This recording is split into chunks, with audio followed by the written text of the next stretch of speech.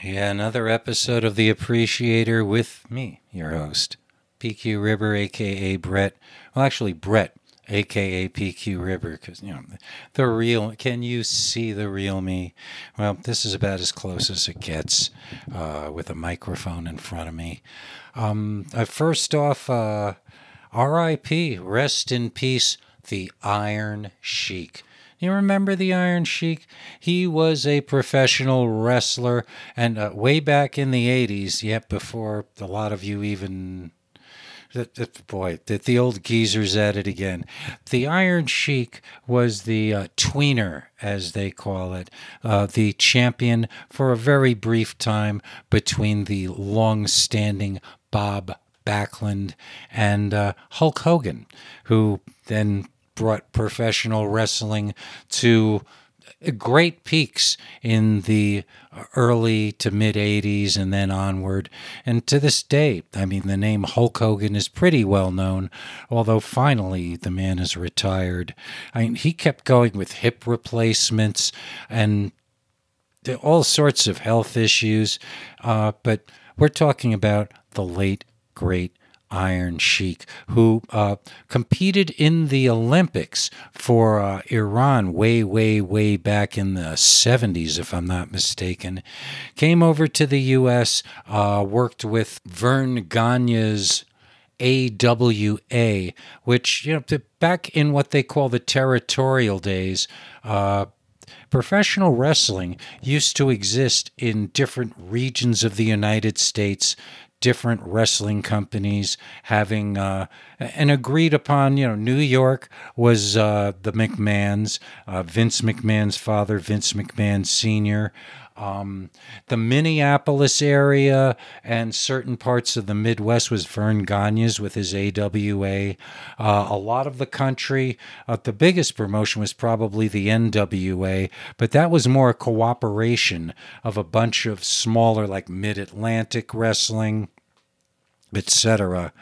And Detroit had its own wrestling, that the original Sheik, not to be confused with the Iron Sheik, ran. So it used to be these little niches, and they ran on these TV shows, and mostly of their money came from people actually going to the matches. And today it's all very different, and we don't need to go into that. But the Sheik worked for Gagne in his AWA and went over to Vince McMahon's Senior's WWWF, the Worldwide Wrestling Federation, which later became the World Wrestling Federation and is now known as World Wrestling Entertainment. See, now you know. It's just you didn't think you would know all about professional wrestling. And the Iron Sheik basically was a bad guy who was at the back then, the good guys were good guys and the bad guys were bad guys. So in order to change the belt from good guy Bob Backlund to good guy Hulk Hogan, face as they call it, good guys are called faces, bad guys are called heels. Iron Sheik was brought in as a heel wrestler and held the belt for a very short time and then lost to Hulk Hogan, and Hulkamania was born. He later went on and did a bunch of wrestling over the years and became pretty much a caricature of himself, kind of a human trope. If you go on YouTube, there's all kinds of crazy ranting raves that are kind of funny. If it wasn't for the fact that it's obvious this guy has some issues, but funny stuff. Nonetheless, and he's gone on to that big wrestling ring in the sky. R.I.P. Iron Sheik. And a couple of more podcasts that I have appreciated over the years. The other day I mentioned John Wilson's Golden Age Superman podcast, and in the same Superman vein, there was a podcast. There still is. It kind of runs sporadically, but they stay at it. They started it way back in like 2009, From Crisis to Crisis. And what they tried to do and are continuing to it's a long haul they're going on from when they changed Superman back in the Crisis on Infinite Earths around what 1982, 83, somewhere around there.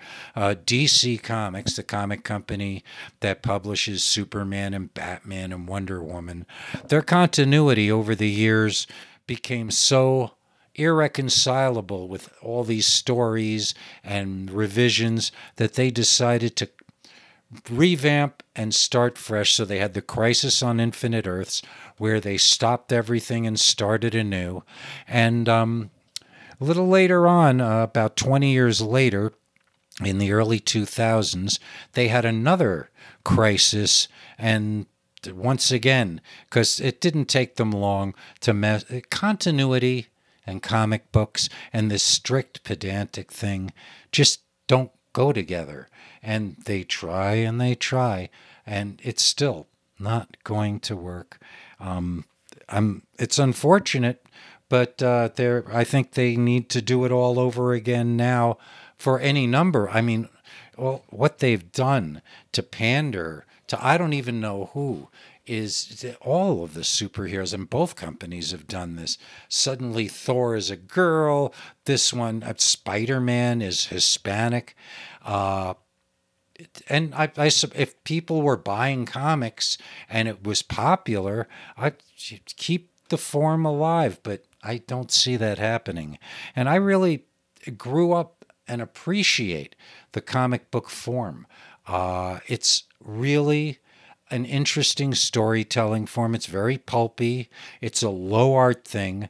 And all attempts to elevate it, yes, there are a few things that have been very artsy and very good, but by and large, most of them have never sold or sustained themselves.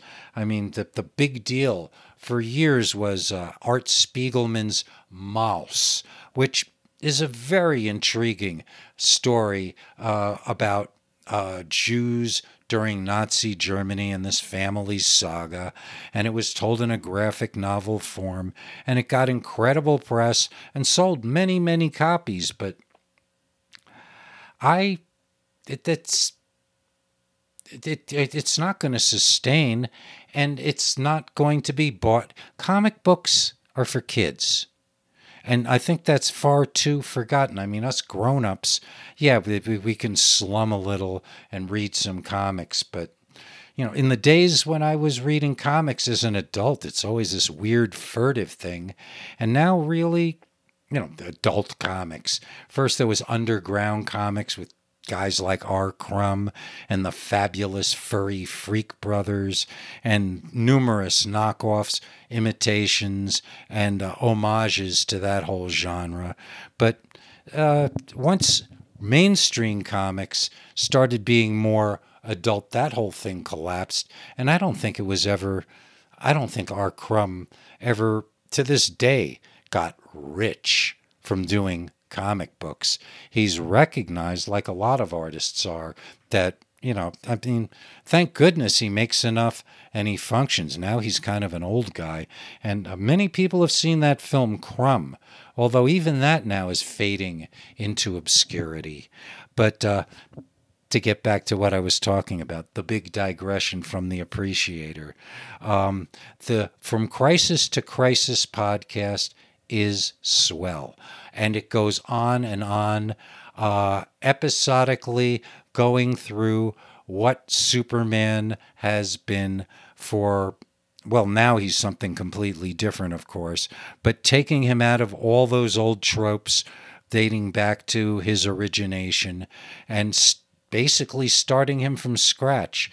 And I was pretty excited at the time because I always felt that John Byrne, comic book writer and artist who'd done amazing things with the Fantastic Four in the 80s, would take Superman and run with him and really do something cool.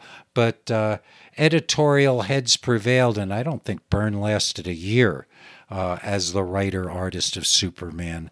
And the permutations and all the weirdness is fascinating in and of itself. And because Superman is so iconic. I mean, almost everybody has a vision of Superman, whether it's the old TV show, the black and white George Reeve TV show, or the Christopher Reeve era, or all the modern Superman DC Universe ones and the Justice League. But there's no consistent Superman anymore, besides that he's Superman. And that in and of itself, like I say, like Batman, Batman, Superman, Spider-Man, and a little bit Hulk are probably the real iconic superheroes of the comic book world. And again, Crisis to Crisis, the podcast, is well worth, if you're the type of person who wants to listen to an ongoing serialization index program, it's one of the longest running ones, and it's quite fine. There was another one going that that covered the Fantastic Four all the way up to issue 232, ironically, ending on the first issue where John Byrne went to the Fantastic Four and kind of created a renaissance by paying homage to the originator, one of my heroes, Jack Kirby, who can be said to have had a great hand in creating the entire Marvel Universe. Jack Kirby in and of himself is amazing. And all of these people I definitely appreciate. And the Fantastic Cast is also a really cool podcast on comics. And if this kind of thing appeals to you, absolutely you should check it out. And with my lifestyle changes for years, and I mean years, my go-to beverage has been the lemon lime, like chartreuse colored Gatorade. It's got electrolytes. And it hydrates you, whatever they say. And it was sweetened with real sugar, not corn syrup. Just that flavor. You can't rely on all these other flavors that came after. The lemon lime was the original Gatorade flavor. And like I say, for years and years, that was my go-to beverage. On a hot day, I would drink a ton of it. And I now drink a lot of water. I drink a lot of teas more recently, herbal ones. And, I'm not like off caffeine, but I was like an over half a gallon of coffee a day kind of a guy. I mean, in my earlier podcasts, you hear me talking about my quart-sized cup of coffee. And even on a hot day, I find a hot cup of tea, once it's in me, makes me feel cool. And I'm not adding sugar. I mean, even when I drink coffee, which I'm weaning way down, it's black. Black as midnight on a moonless night, as Agent Cooper of Twin Peaks used to say. That was one of my favorite TV shows, to digress a little. But tea and teas are something that if you're trying to cut back on the sugar, and I don't know how healthy or unhealthy the herbs and the herb teas are, and like I say, I'm not talking about Lipton tea. I mean, sometimes I'll have an Earl Grey or a green tea, which has some caffeine in it. But still, I mean, no milk, no sugar, just however the tea turns out. And it's refreshing and nice. And but the other thing I like to do is get some like really good, not from concentrate, orange juice and some bubble water or seltzer, and make like a spritzer or something they call it. Just a little bit of the nice orange juice and some seltzer, and that's very refreshing. And again, corn syrup in sodas and drinks, it leaves a film in my mouth. It's not thirst quenching at all. And the idea, especially in hot weather, of drinking a liquid is to quench your thirst, and drinking a lot more water, which, hey, The human body is, 60% water, so replenishing it when one is hot and dehydrated seems to be not so bad an idea. And going along with what I've been talking about, more Vic and Sade. I don't know if I'm going to make this a temporary staple of the show, but since I control the vertical here on the Appreciator and listening to these shows after many years of not, this is just, it makes me feel good. And I hope some of you, at least, if not all of you, are getting a kick out of stepping back and getting ready to smile again with radio's home folk, because and I do promise, maybe even the next show, more Jimbo. These are things that make me feel good, and if I'm going to do this on any regular basis and enjoy it, of course I got to do stuff that feels good, right?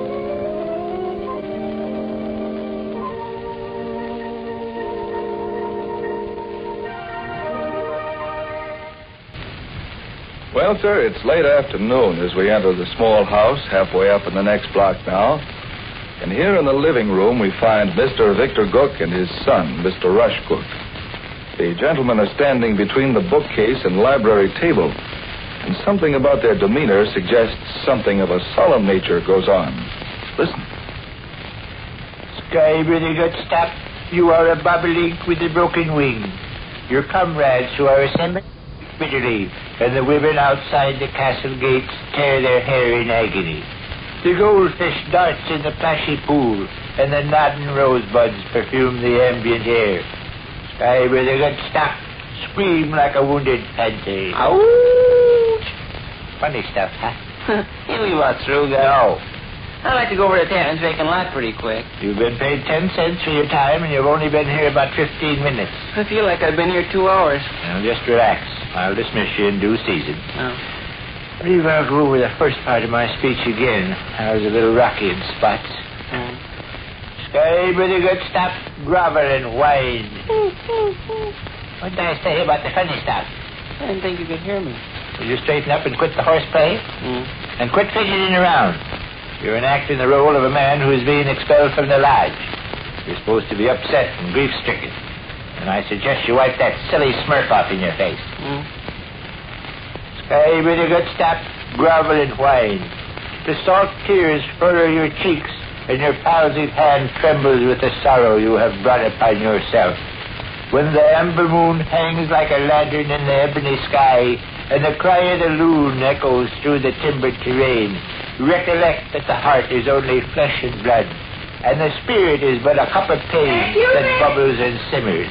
A bitter brew indeed, Sky with a good step, but the penalty for human weaknesses, which is high. You got company? No. Talking over the telephone? No. I'm here, ma'am. Oh.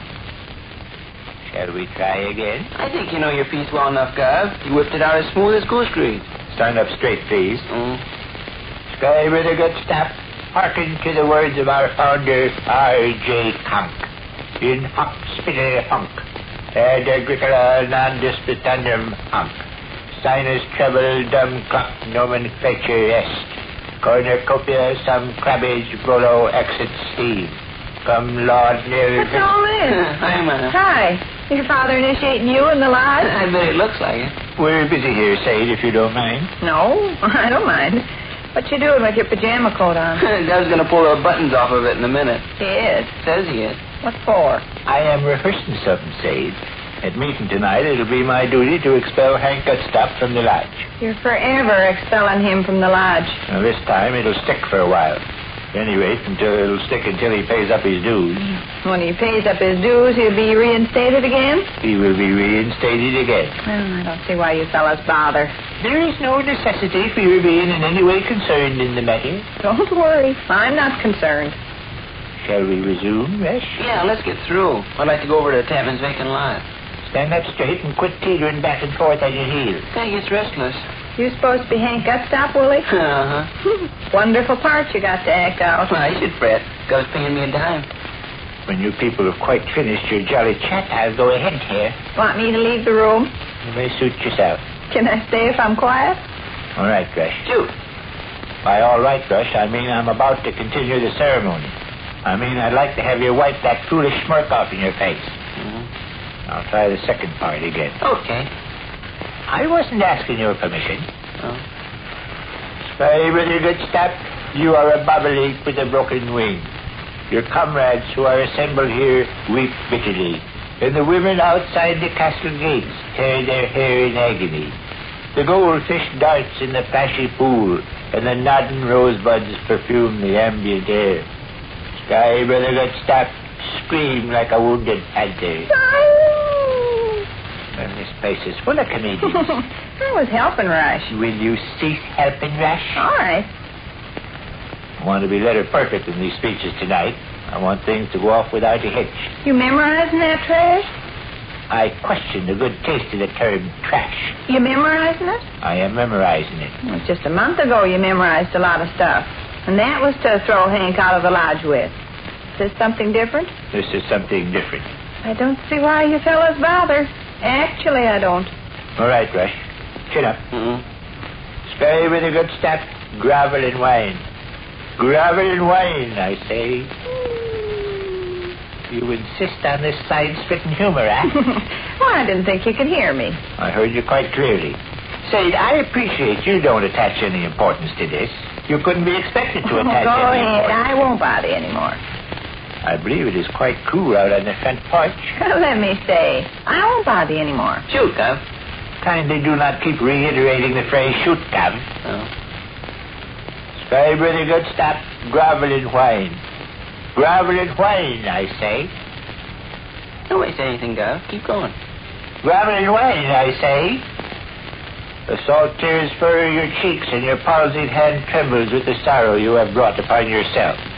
When the amber moon hangs like a lantern in the ebony sky, and the cry of the loon echoes through the timbered terrain, recollect that the heart is only flesh and blood, and the spirit is but a cup of pain, Now, what so about the bubbles drinking? and simmers. A bitter brew indeed, Sky Brother Goodstep, but the penalty for human weakness Now, is what about the drinking? Well, answer it, somebody. Say it right here. All right. Don't bite a person's head off. I can't accomplish any more around this place than a rabbit. Hello? Yes. Yes, I believe he is. Rush. Bluetooth, Jonathan? Yeah. Some kid or other. You're not positive it's Bluetooth. Yeah. You are positive it's Bluetooth? I don't know. Here, see for yourself. Very likely it's Rooster Davis. Yeah. It is Rooster? Will you take this receiver? Probably Leland Richards. Hello? Hi, yes, Smelly. Smelly Clark, by George. Well, cut it short. What's up your sleeve, Smelly? When? This evening? Huh? Be delighted, Smelly. Well, why don't you come past after supper and yell? Sure, that's fine. Okay, I'll be looking for you, fella. You bet. Okay, Smelly. So long. Smelly and myself are going down to the YMCA tonight and watch the fat men play handball. Come over here with you, and let's get on with this. Oh. Interruption after interruption after interruption. All right, I'm going to recite the Latin speech again and then continue with the active portion of the ceremony. Would you make an attempt to stand up straight? Sure. All right, shoulders back, chin up, hands down at side. Oh. Sky Brother Goodstep, hearken to the words of our founder, R.J. Comte. In hoc spittle hunc, ad agricola non despicandum hunc. Sinus trouble dum clock nomenclature yes. Cornucopia sum cabbage volo exit steam. Cum laud nil visi chap.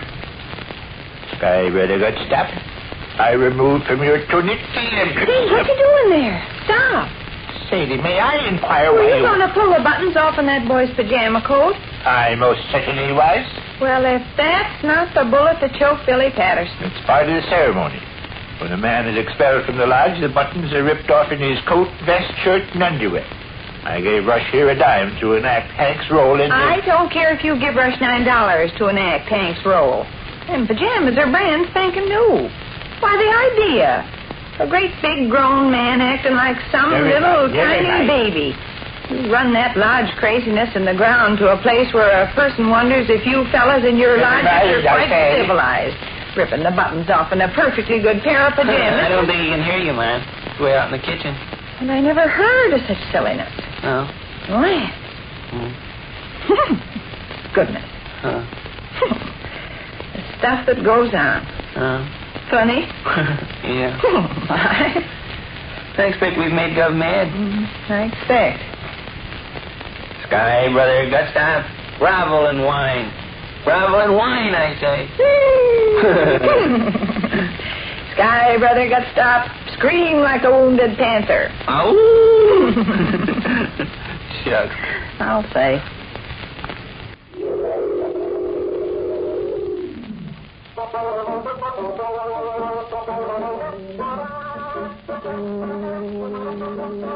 Yeah, yesterday's show when we played some Vic and Sade, I mentioned Vic's Lodge.